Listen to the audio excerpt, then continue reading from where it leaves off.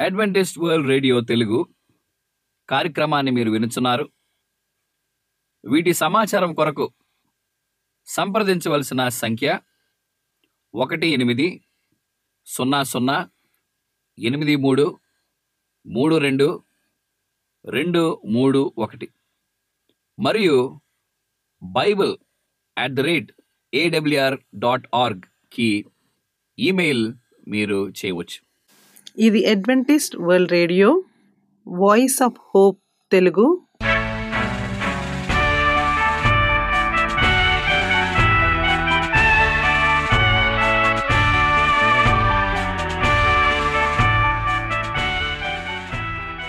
ప్రపంచమంతా క్రైస్తవ సందేశములు ప్రసారము చేయుచున్న అడ్వెంటిస్ట్ మీడియా కేంద్రము ఈ జీవనజ్యోతి కార్యక్రమమునకు ప్రేమపూర్వకముగా ఆహ్వానించుచున్నాము. ఈ జీవనజ్యోతి కార్యక్రమము ద్వారా మీరు చూపించుచున్న ప్రేమ లేఖ వ్రాయటం ద్వారా, SMS పంపటం ద్వారా తెలియపరచగలరు. అందు నిమిత్తం మేము కృతజ్ఞతలు మీ అందరికీ చెప్పుచున్నాము.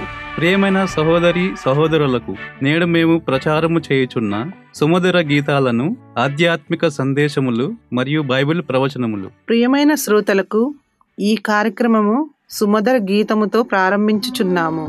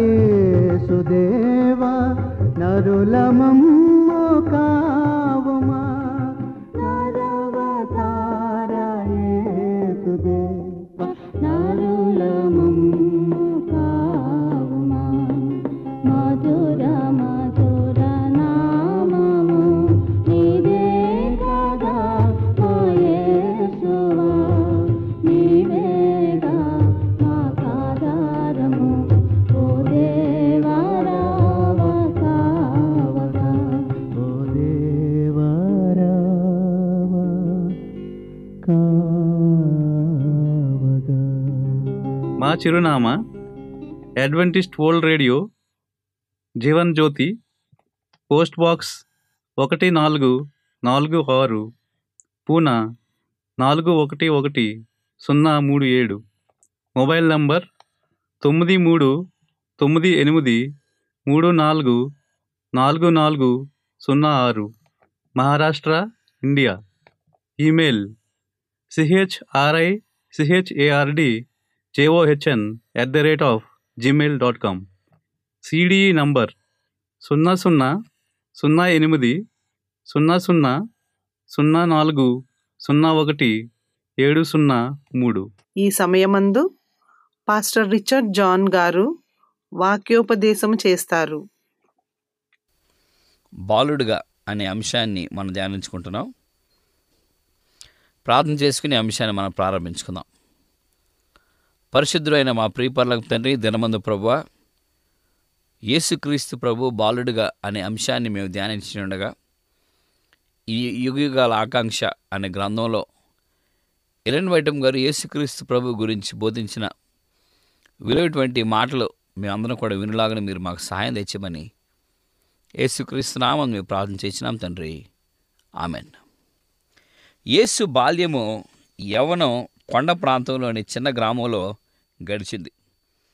ఆయన ఉనికి వల్ల గౌరవప్రదానికి స్థలం లోకమంతటిలోనూ ఏది ఉండదు. ఆయనను అతిథిగా పొందిన రాజభవనాలు ప్రత్యేక ఆధిక్యత సంతరించుకుని ఉండేవి.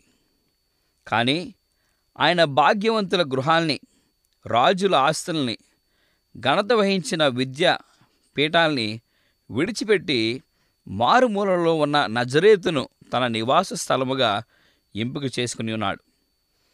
ఆయన చిన్ననాటి సంక్షప్తి జీవిత చరిత్ర ప్రాధాన్యంలో అద్భుతమైంది. యేసు జ్ఞానమందును, వయసునందును, దేవుని దయందును, మనుషుల దయందును వర్ధిల్లుచుండెను అనే మాట లూకా సువార్త 2:52 మనం చూడవచ్చు. ఆయనది చురుకైన సూక్ష్మ గ్రహత్య గల మనసు. ఆయన ఆలోచన విధానం, వివేకం తన వయసుకు మించినవి. యేసుక్రీస్తు ప్రవర్తన సుందరమైంది, సామ్యమైంది. ఆయన మానసిక శారీరక శక్తులు బాల్య దశ నియమాలను అనుసరించి క్రమక్రమంగా వృద్ధి చెందాయి. బాలుడిగా యేసు విలక్షణమైన సామాన్యమైన ప్రవృత్తిని ప్రదర్శించాడు. ఇతరులకు సహాయం చేయడానికి ఆయన చేతులు సర్వదా సంసిద్ధంగా ఉండేవి. ఆయన ప్రదర్శించింది ఏ పరిస్థితి భంగపరచలేని సహనం, తిరుగులేని సత్యసంధత. నియమ విషయంలో ఆయన బండలా నిలిచాడు. అందరి పట్ల స్వార్థరహితమైన మర్యాదను చూపించాడు. ఈ శక్తులు ప్రదర్శితం కావడాన్ని మరియు ఆసక్తిగా పరిశీలించి ఆయనపై పడ్డ పరిపూర్ణత ముద్రను గమనించింది. చురుకైన గ్రహింపు గల ఆ ప్రవృత్తిని బలోపేతం చేయడానికి ప్రయత్నించింది. ఈ బిడ్డ అభివృద్ధిలో పరలోక సాధనాలతో సహకరించడానికి పరిశుద్ధాత్మ ద్వారా జ్ఞానాన్ని పొందింది. ఆయన తండ్రి దేవుడే. ఇశ్రాయేలులో నమ్మకంగా ఉన్నవారు ఆది నుంచి యువత విద్య విషయంలో ఎంతో శ్రద్ధ చూపించారు. శిశువులుగా ఉన్న నాటి నుంచి పిల్లలకు తన మంచితనాన్ని, ఔన్నత్యాన్ని గురించి తన ధర్మశాస్త్రంలోనూ ఇశ్రాయేలు చరిత్రలోనూ వెల్లడైన రీతిగా తన దయాళత్వాన్ని గురించి, ఔన్నత్యాన్ని గురించి బోధించాలని దేవుడు ఆదేశించాడు. పాటలు, ప్రార్థన, లేఖనాల నుంచి పాటలు పిల్లల మనసులకి అనుకూలంగా మలచి పిల్లలకు నేర్పించాల్సి ఉన్నారు. దేవుని ధర్మశాస్త్రం ఆయన ప్రవర్తనకు మరి సకల అన్ని విధానంలో ధర్మశాస్త్ర సూత్రాల్ని తమ హృదయంలోనికి స్వీకరించినప్పుడు మనసు మీద, ఆత్మ మీద దేవుని స్వరూపం ముద్రపడుతుందని తల్లులు, తండ్రులు తమ బిడ్డలకు ఉపదేశించారని ఇక్కడ మనం చూడవచ్చు. మరి ఉపదేశం చాలా మటుకు నోటి మాట ద్వారా సాగింది. అయితే యువత హెబ్రీ రచనల చదవడం కూడా నేర్చుకుని ఉన్నారు. మరి తోళ్లపై రాసిన పాత నిబంధన లేఖనాలు వారి పఠనానికి అందుబాటులో ఉంచేవారు. క్రీస్తు దీనుల్లో చిన్నపిల్లలకు మతోపదేశము ఏర్పాటు చేయని పట్టణం లేక నగరం దేవుని సభ కింద ఉన్నట్లు పరిగణించడం జరిగేది. ఆయన అది అనావిత చర్య మాత్రమే. లేఖనాల బదులు చాలా మట్టుకు సాంప్రదాయాన్ని బోధించడం జరిగేది. బాలుడైన యేసు తన విద్యను సమాజ మందిర పాఠశాలలో అభ్యసించలేదు. ఆయన తల్లే ఆయన మొట్టమొదటి మానవ ఉపాధ్యాయునిగా ఉన్నారు. ఆమె నోటి నుంచి, ప్రవక్తల గ్రంథాల నుంచి ఆయన పరలోక సంగతులు నేర్చుకుని ఉన్నాడు. అలనాడు మోషేతో ఇశ్రాయేలును ఉద్దేశించిన తాను పలికిన మాటల్ని ఇప్పుడు తన తల్లి ఒడిలో నేర్చుకుని ఉన్నాడు. బాల్య దశ నుంచి యవన దశకు చేరినప్పుడు రబ్బీల పాఠశాలలకు వెళ్ళలేదు. అలాంటి మూలల నుంచి విద్య నేర్చుకోవాల్సిన అవసరం ఆయనకు లేదు. ఎందుకంటే ఆయన అధ్యాపకుడిగా దేవుడే ఉన్నాడు.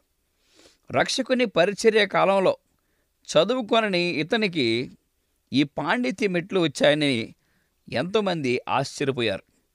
చాలామందికి ఆ యొక్క ప్రశ్న అర్థం యేసుకు చదవడం రాదని కాదు, కానీ ఆయన రబైల పాఠశాల విద్యను అభ్యసించలేదని అక్కడ గుర్తించగలం. మరి మనం సంపాదించగలిగేటట్లు ఆయన జ్ఞానం సంపాదించాడు. లేఖనాలపై ఆయనకున్న అపరిణ జ్ఞానాన్ని బట్టి చిన్నతనంలో ఆయన దైవ వాక్యాన్ని ఎంతో శ్రద్ధ శక్తులతో పఠించాడో అర్థమవుతుంది. ఆయన ముందు దైవ సృష్టి అనే గొప్ప గ్రంథాలయం తెరచి ఉంది. సర్వ సృష్టిని చేసిన ఆయన భూమి మీద, సముద్రములో, ఆకాశములో తన స్వహస్తముతో తానే రాసిన పాఠాల్ని అధ్యయనం చేశాడు.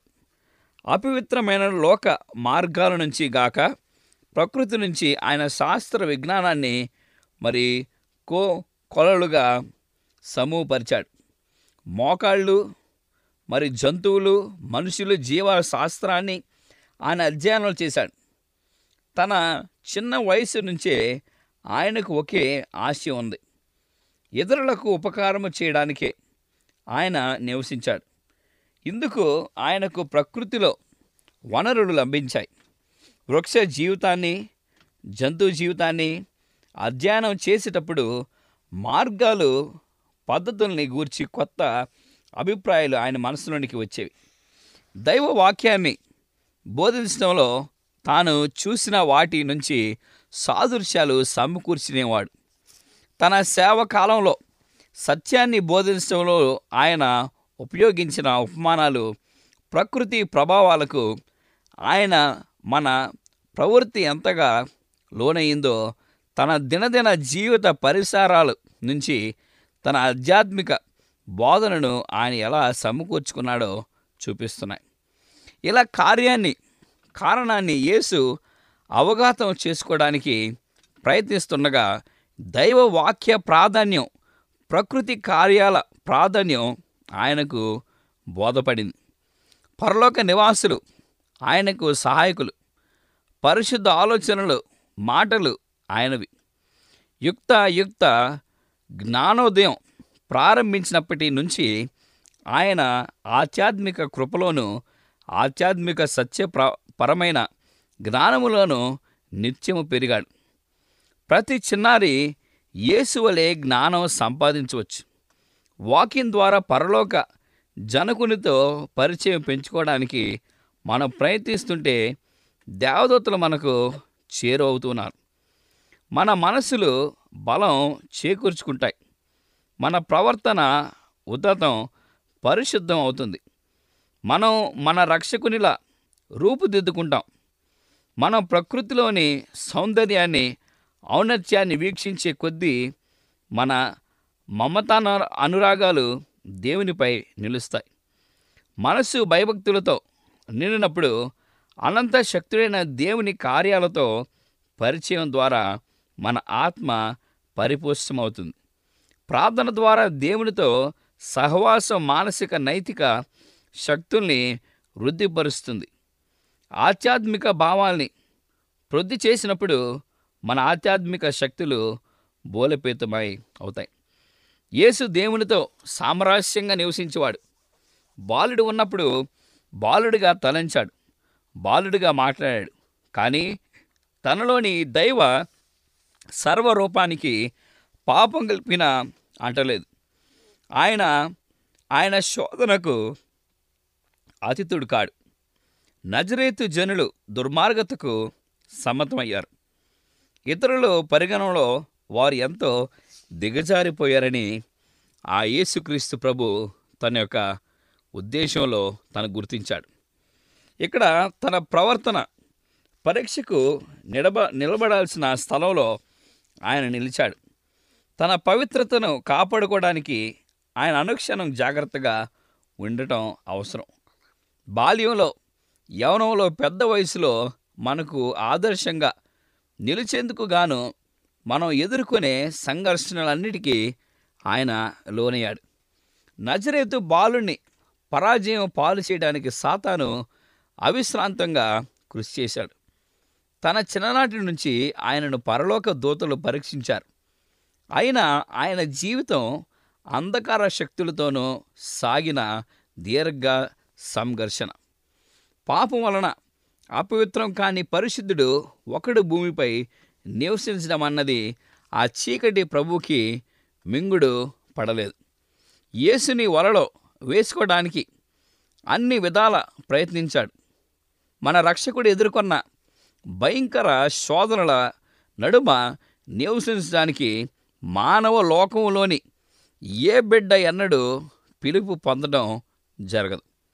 యేసు తల్లిదండ్రులు నిరుపేదలు, కాయకష్టం చేసి బతుకు వేలదీసేవారు. యేసుకి పేదరికం, ఆత్మపేక్ష లేమి అంటే ఏంటో తెలుసు. ఈ అనుభవం ఆయనకు కాపుదలగా పరిణమించింది. తన శ్రమిక జీవితంలో శోధనకు ఆహ్వానం పలికే సోమరి గడియలు లేవు. దుష్ట స్నేహితులకు తలుపు తెరిచే వారితే గడియలు లేవు. సాధ్యమైనంత మేరకు ఆయన శోధనకు తలుపు మూసి ఉంచేవాడు. లాభం, వినోదం, పొగడ్డ, నింద ఇవేవి తప్పు చేయడానికి, అంగీకరించడానికి ఆయన ప్రేరేపించలేకపోయాయి. పాపాన్ని గ్రహించడంలో వివేకం, దాన్ని ప్రతిఘటించడంలో శక్తి ఆయనకు ఉన్నాయి. భూనివాసులందరిలోనూ క్రీస్తు ఒక్కడే పాపరహితుడిగా ఆయన జీవించాడు. ఆయన దుర్మార్గులైన నజరేతు ప్రజలు నడుమ ఆయన దాదాపు 30 సంవత్సరాలు నివసించాడు. నిందారీతులుగా నివసించడానికి స్థలం మీద, అదృష్టం మీద, సౌభాగ్యం మీద ఆధారపడే వారికి ఈ వాస్తవం చెంపపెట్టు. శోధన, పేదరికం, ఇడుమల ఇల్లుకట్లు సమకూర్చే క్రమశిక్షణ, పవిత్రత, పటిష్టత సాధనకు అవసరంగా యేసుక్రీస్తు ప్రభు నిలబెట్టుకుని ఉన్నాడు.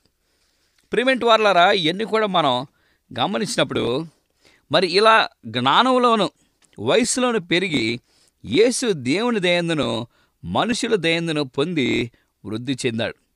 అందరికీ సానుభూతి చూపగలడం ద్వారా అందరి సానుభూతిని పొందాడు. ఆయన్ని ఆవరించిన నిరీక్షణ, దైవ వాతావరణం ఆయన ప్రతి గృహంలోనూ దీవెనగా చేశాయి. తరచూ సబ్బాతు నాడు సమాజ మందిరంలో ఆయన ప్రవక్తల రచనల నుంచి పాఠాలు చదవమని అడగడం జరిగేది. ఆ పరిశుద్ధ వాక్య భాగంలోని సామాన్యమైన మాటల నుంచి క్రొత్త వెలుగు ప్రకాశించడం జరగడంలో శ్రోతల హృదయాలు ఆనందంతో ఉపయోగించేవారు యేసుక్రీస్తు ప్రభువారు.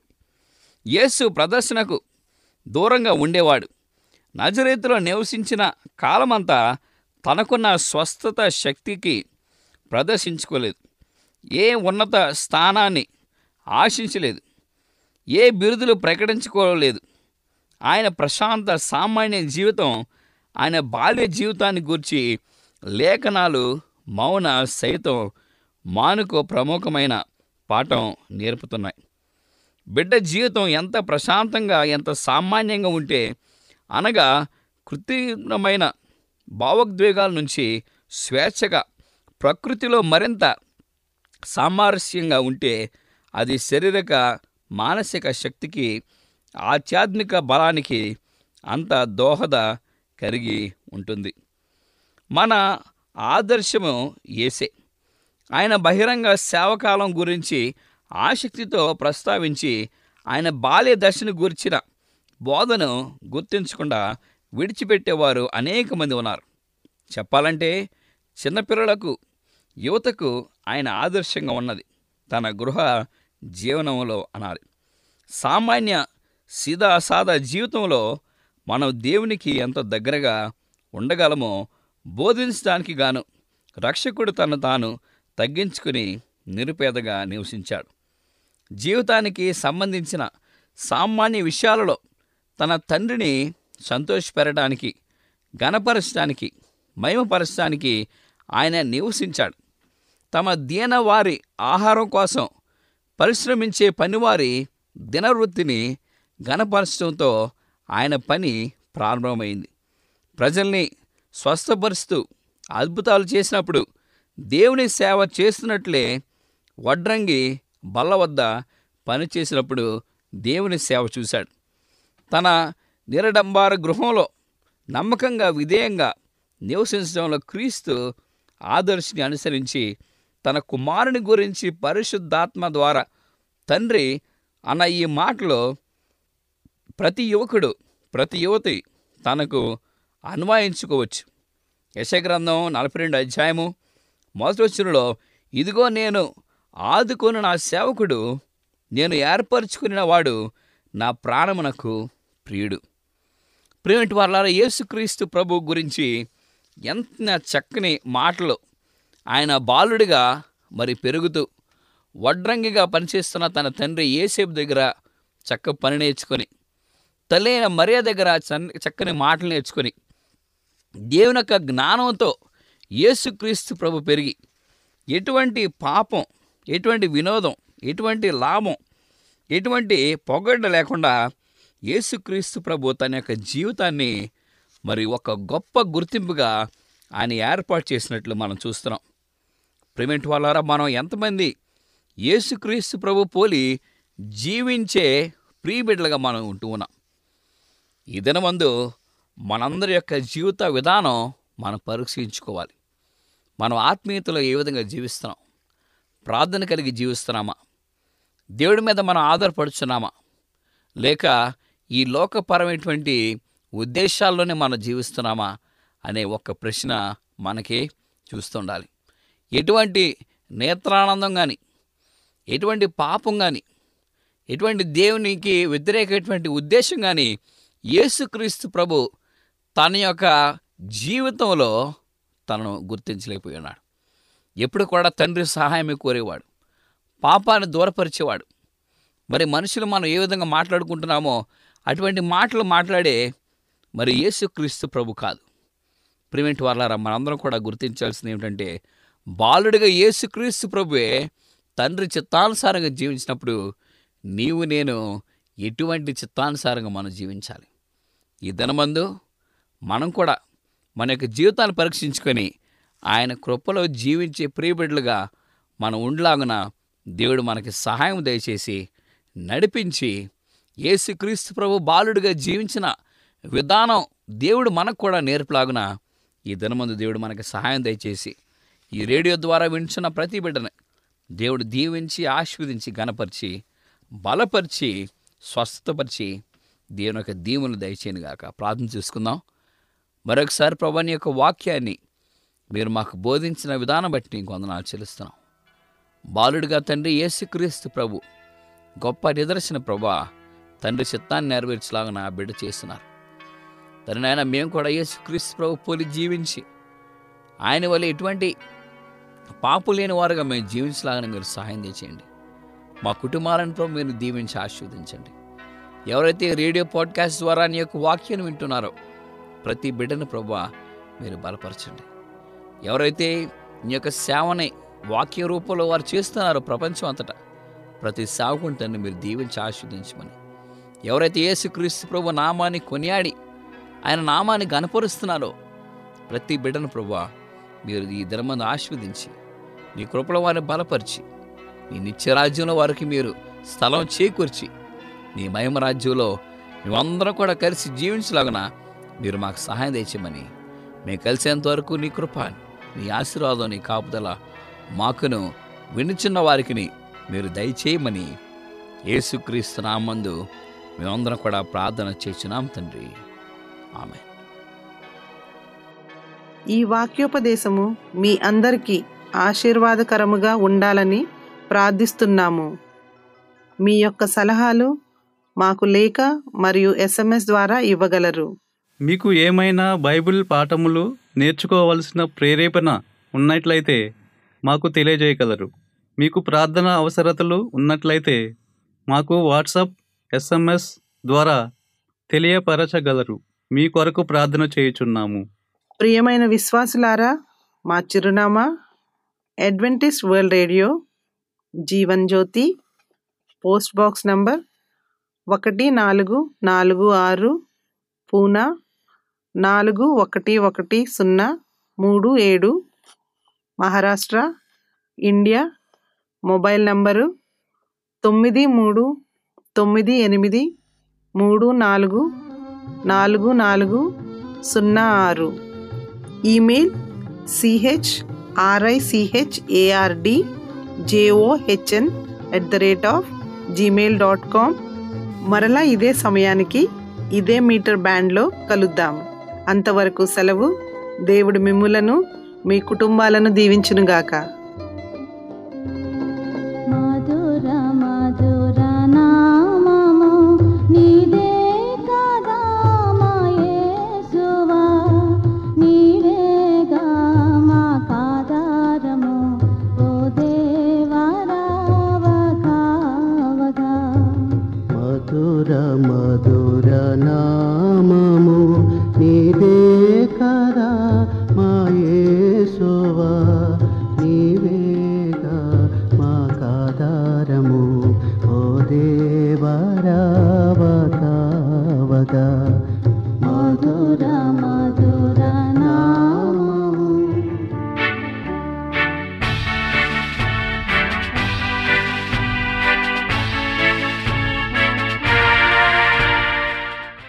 అడ్వెంటిస్ట్ వరల్డ్ రేడియో తెలుగు కార్యక్రమాన్ని మీరు వినుచున్నారు.